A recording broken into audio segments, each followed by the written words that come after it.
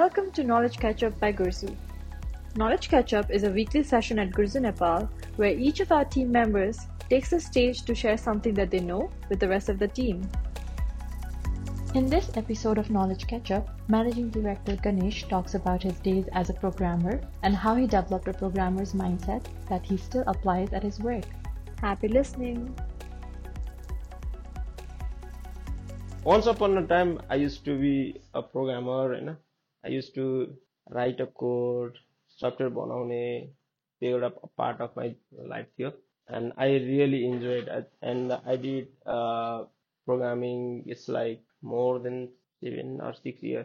So त्यति बेलाको context र अहिलेको context is programming र software development मा चाहिँ कति कन्टेक्स्टहरु चाहिँ चेन्ज भएको छ होला हैन त्यो बीचमा अलिकति ग्याप भएको छ बाइ द अहिले अहिले हल्का चाहिँ गर्छु अहिले चाहिँ मेरो हबीको लागि गर्छु त्यति बेला आफ्नो करियरको लागि गर्थे मैले हैन अहिले हबीको लागि इम्पोर्टेन्स हुँदै त्यति बेला मैले मेरो करियरको लागि गर्थे इट्स नट जबको लागि भन्दा पनि करियरको लागि गर्थे अनि त्यसको माथि चाहिँ मैले करियर कसरी बिल्ड गर्ने त भन्ने मेरो माइन्डसेट चाहिँ त्यहाँ थियो त्यो कुराहरु र अहिलेको कुरा डेफिनेटली चेन्ज भएको छ the introduction of AI and other stuff right हैन सो त्यति बेला हामीले प्रोग्रामिङ गर्दाखेरि हामीले सफ्टवेयर बनाउँदाखेरि हाम्रो माइन्डसेट के थियो त हैन सो हाम्रो माइन्डसेट चाहिँ के थियो त्यो त्यसको बेसमा चाहिँ I want to really share those kind of thing कि त्यति बेला हामीले कसरी सोच्थ्यौं अनि त्यो कुरा चाहिँ आई थिंक यो अपर्च्युनिटी पाएको बेलामा चाहिँ आफूहरुसँग शेयर गरौँ भन्ने एउटा चाहिँ अब्जेक्टिभ मात्र हो मेरो सो अलिकति let's talk about the programmer mindset त्यति बेला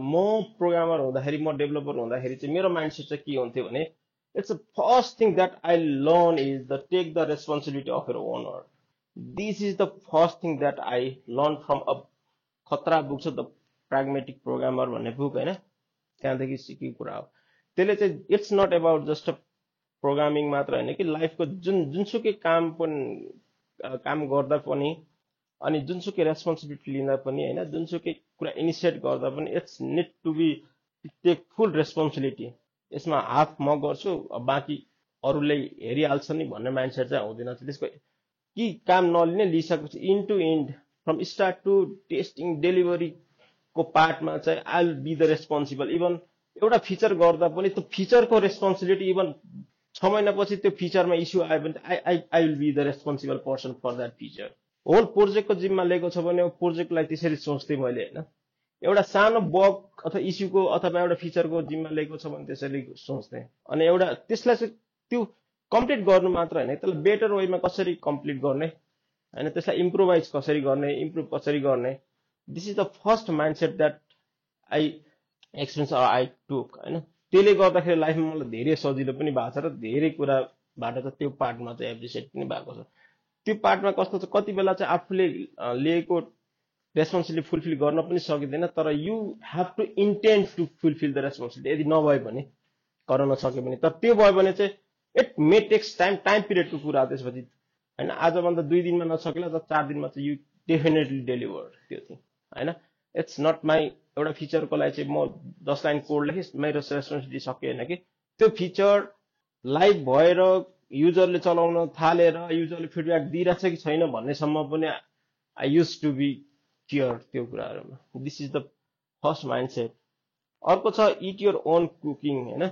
अर्को एकदम इम्पोर्टेन्ट माइन्डसेट थियो यसले हामीले अलिकति नेगेटिभ तरिकाले भन्थे त्यति बेला मलाई अलि बेटर वे पत्ता लाग्यो के रे फिगर आउट गरेछ हैन eat your own dog food भन्थ्यो हामीले हैन इट्स लाइक साउन्ड्स अलिकति नेगेटिभ त्यो भएर चाहिँ मैले इट योर ओन कुकिङ जस्तो रेस्टुरेन्टमा गयो अथवा हामीले घरमा खाना बनायो खाइसकेर खाना बनायो तर त्यो खाना कस्तो छ भने टेस्ट नगरिकन सर्भ गरे भने त्यसको रिजल्ट कस्तो हुन्छ same things happens to our field भने हामीले बनाएको सफ्टवेयर हामीले आफै चलाएको छैन भने रियल इन युजरले त्यसको एक्सपिरियन्स कस्तो गर्ने त्यसको फिल कस्तो गर्ने they we don't know that's why it's very important कि आफूले बनाएको सफ्टवेयर कुन हदसम्म एटलिस्ट हामीले लाइभमा चलाउन सक्यो भने you have to spend your time I think I used to spend my time हैन I don't know you have to or not but I used to spend my time to play with the software because I used to enjoy at that time के even अहिले पनि हेऱ्यो भने हामीले बनाएको every mobile एपहरू चाहिँ मेरो मोबाइलमा छ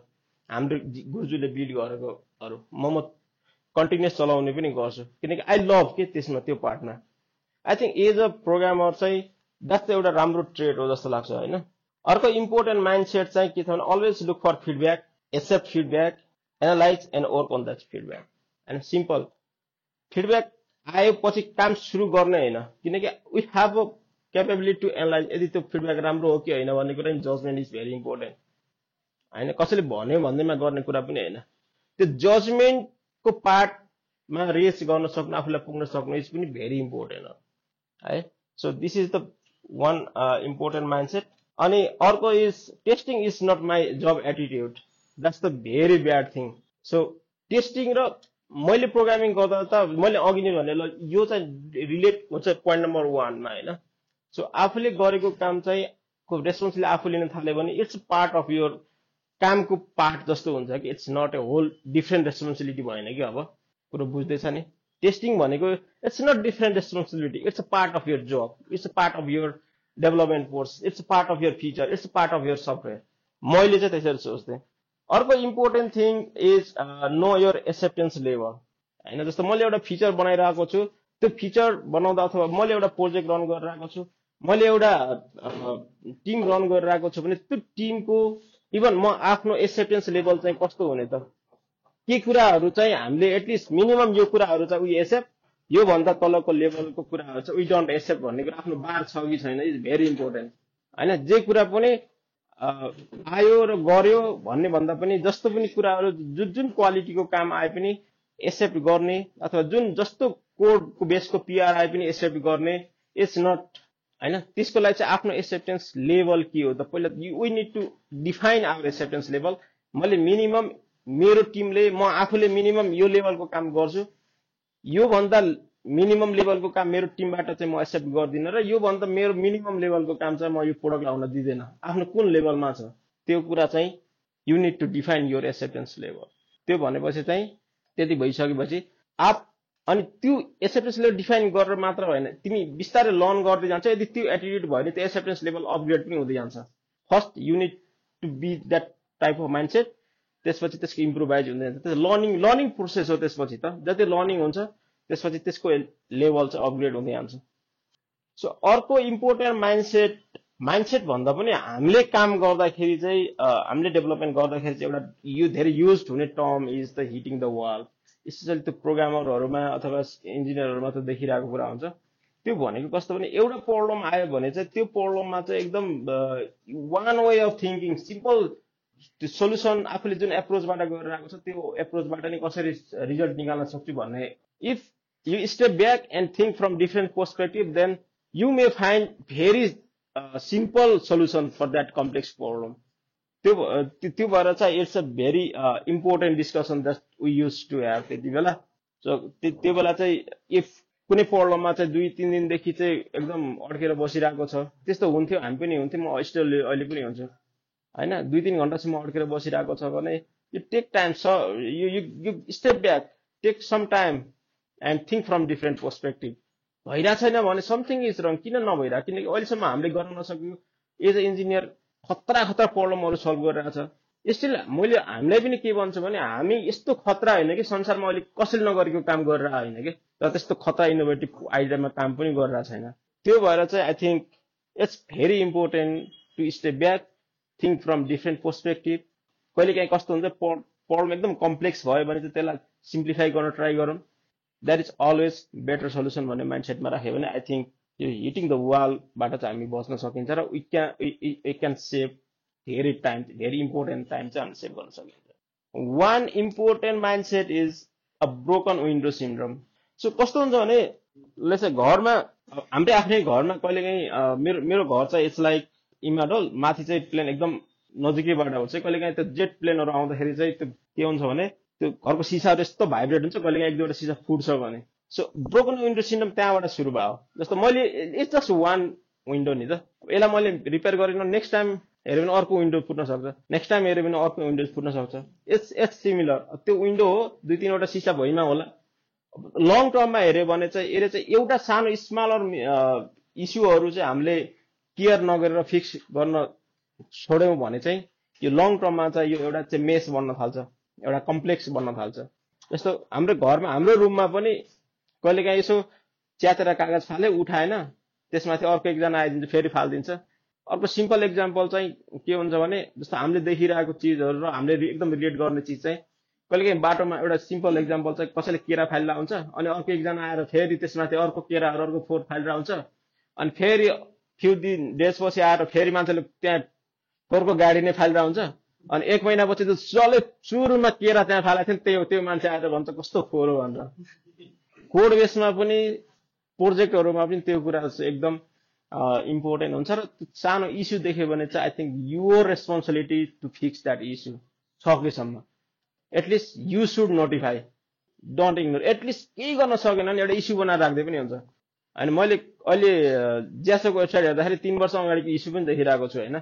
यदि त्यति 3 वर्ष अगाडि त्यो इस्यु छ भनेर कसैले नलेखेको भए अहिले त्यो मलाई थाहा पनि हुन्थेन कि हाम्रो वेबसाइटमा यस्तो इस्यु छ भनेर। एटलिस्ट त्योतिसम्म चाहिँ गर्न सकिन्छ। These are the few mindset that हामीले चाहिँ त्यति बेला म प्रोग्रामिङ गर्दाखेरि चाहिँ यो कुराहरू चाहिँ हामीले मन्त्र जस्तै बनाएर गरे हुन्थ्यो। जसले गर्दाखेरि we used to deliver very good software होइन, त्यो प्रुभन पनि हो फेरि। सो अब त्यो माइन्डसेट सँगसँगै अर्को फ्यु स्मलर माइनर थिङहरू पनि I think I want to cover, जुन कुराहरू चाहिँ इट्स भेरी कम्प्लेक्स कुरा होइन। एउटा प्रोजेक्टमा चाहिँ आई थिङ्क फ्यु आवर्स दियो भने चाहिँ प्रोडक्टको लेभल अप पनि एकदम खतरा हुन्छ र आफूलाई पनि प्राउड फिल हुन्छ, तर गर्न सबभन्दा अल्छी लाग्ने चिज हो। सो यसमा चाहिँ communicate as a programmer I think written communication is very important. I am being a open source contributor होइन। आई थिङ्क एउटा ओपन सोर्स प्रोजेक्टमा चाहिँ I listed I think it's like 6th or 7th कन्ट्रिब्युटरमा, तर मैले लगभग यो 2017-18 को त्यसपछि मैले नगरेको धेरै भयो। त्यति बेला चाहिँ म लगभग 6-7 महिनासम्म चाहिँ हामी एकदम एक्टिभली काम गर्थ्यौँ। कतिजनाले त्यो जेम चलाएको पनि होला, फेकर जेम कतिजनाले चलाएको छ।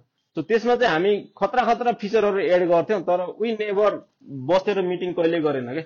We raise a ticket, we had a extensive discussion on the issue itself. त्यो फिचर हामीले अगाडि बढाउने कि नबढाउने, वी टुक भोट होइन, त्यसैमा कम्युनिकेट गर्थ्यौँ। अनि हामी के गर्थ्यौँ कमिट म्यासेज पनि त्यो अनुसारै लेख्थ्यौँ। इस्युहरू कमेन्ट त्यो थ्रु गरेर चाहिँ एउटा खतरा खतरा फिचरहरू जुन फिचरहरू चाहिँ अरू मान्छेले युज गरिरहेछ भनेपछि I think communication is very important. Written communication is very important for a developer. So अर्को इम्पोर्टेन्ट थिङ चाहिँ अहिले थाहा छैन टेस्ट ड्रिभन डेभलपमेन्टको हालत के भएको छ होइन, तर मलाई चाहिँ गर्न मन लाग्ने चिज चाहिँ टेस्ट ड्रिभन डेभलपमेन्ट हो। यो एप्रोच कतिलाई थाहा छ, कतिजनालाई थाहा छ, यसले चाहिँ फिचर लेभल भन्दा बाहिरबाट सोच्न सिकाउँछ क्या।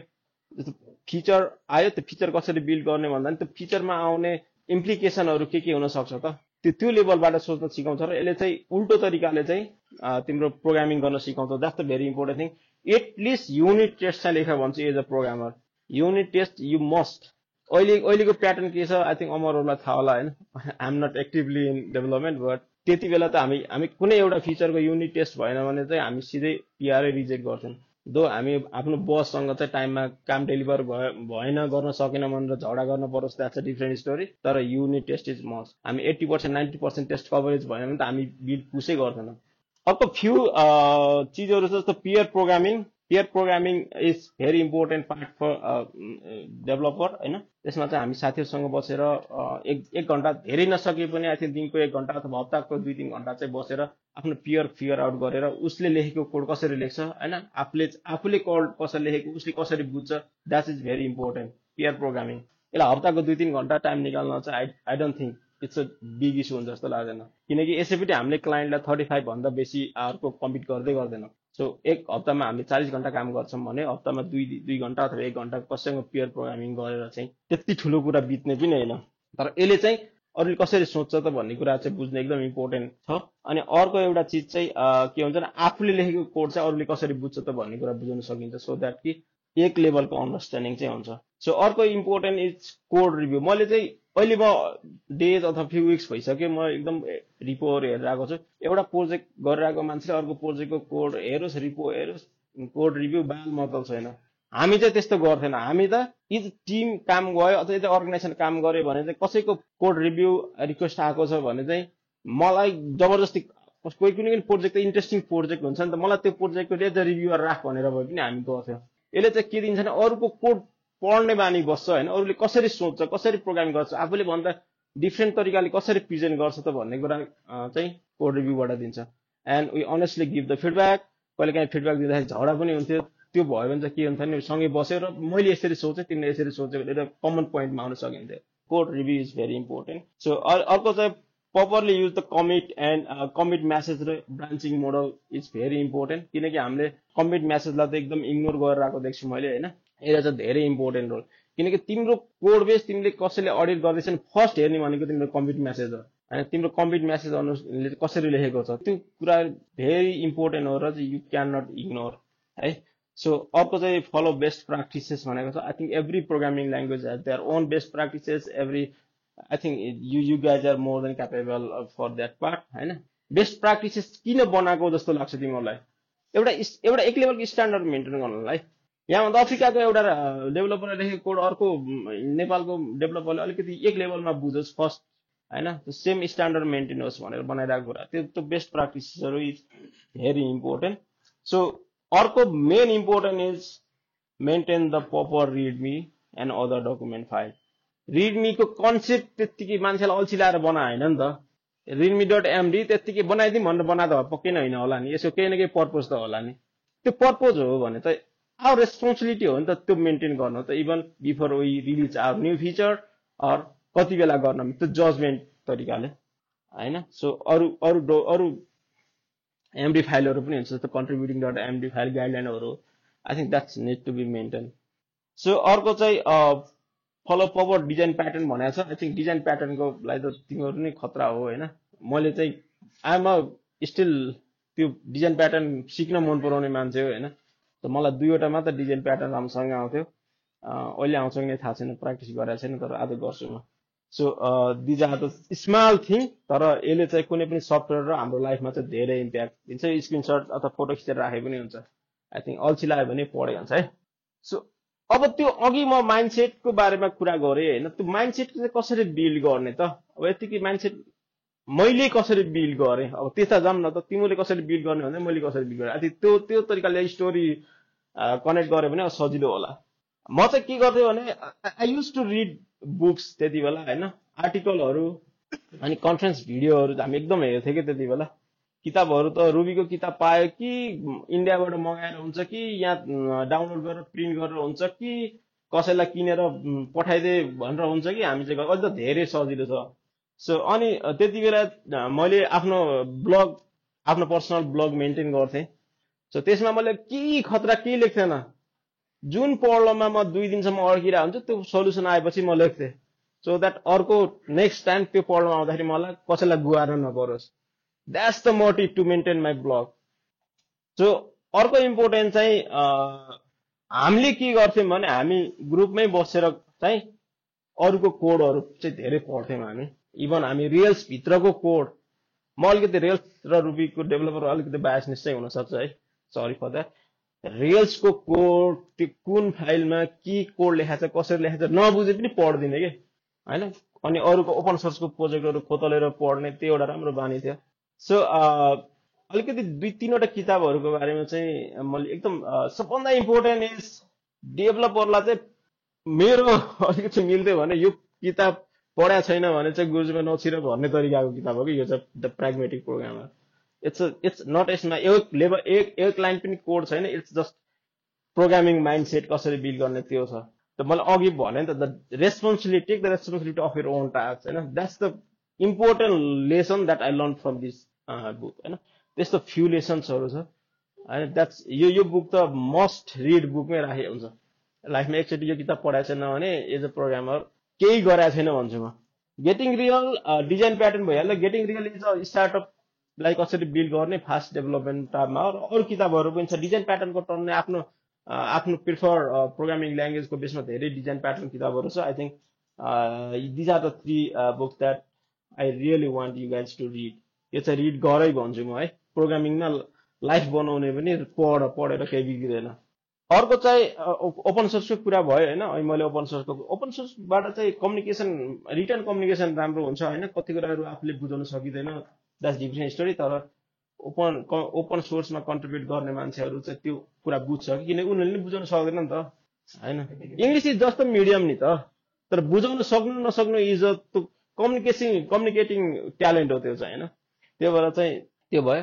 अनि अर्को इम्पोर्टेन्ट इज लिसन पडकास्ट होइन पडकास्ट कतिको सुन्छ पडकास्ट इज भेरी इम्पोर्टेन्ट त्यति बेला हामी टनमा बसेर सुन्थ्यौँ बसेर भन्दा पनि अहिले त म गाडीमा धेरै सुनेर आउँछु सो अनि कन्फरेन्स भिडियोहरू हामी कन्फरेन्स भिडियोको त एकदम फ्यानै थियो त्यति बेला होइन अहिले के छ थाहा छैन so participate in online offline त्यति बेला हामी स्ट्याक ओभरफ्लो कतिजना थाहा छ यति कमनले आज मलाई एउटा because of chat GPT 50% of stack overflow user घटेको भनिरहेको थियो कि द्याट्स द इन्ट्रेस्टिङ थिङ होइन सो त्यति बेला हामी चाहिँ स्ट्याक ओभरफ्लोमा एकदम कन्ट्रिब्युट गर्थ्यौँ स्ट्याक फुलबाट के भन्छ एन्सरहरू पत्ता लगाउँथ्यौँ होइन अनि स्ट्याक ओभरफ्लोमा एन्सरहरू रिप्लाईहरू गर्थ्यौँ रमाइलो लाग्थ्यो त्यति बेला आफूले पनि सिक्थ्यो र अरूलाई पनि सिकाउनु so I think these are the few things that I listed अनि म मोस्ट अफ द चिज चाहिँ म गरेरै भोगेको चिज भएर चाहिँ तिमीलाई सेयर गरे हो सो आई थिङ्क लाइफमा as a developer as a engineer होइन as a designer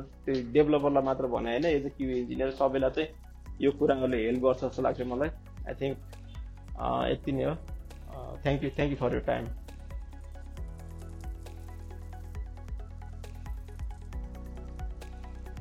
Now, with that, we have come to the end of today's episode. How did you like our podcast? If you have any questions or feedback, please write to us on social@gurzu.com. Want to learn more about us?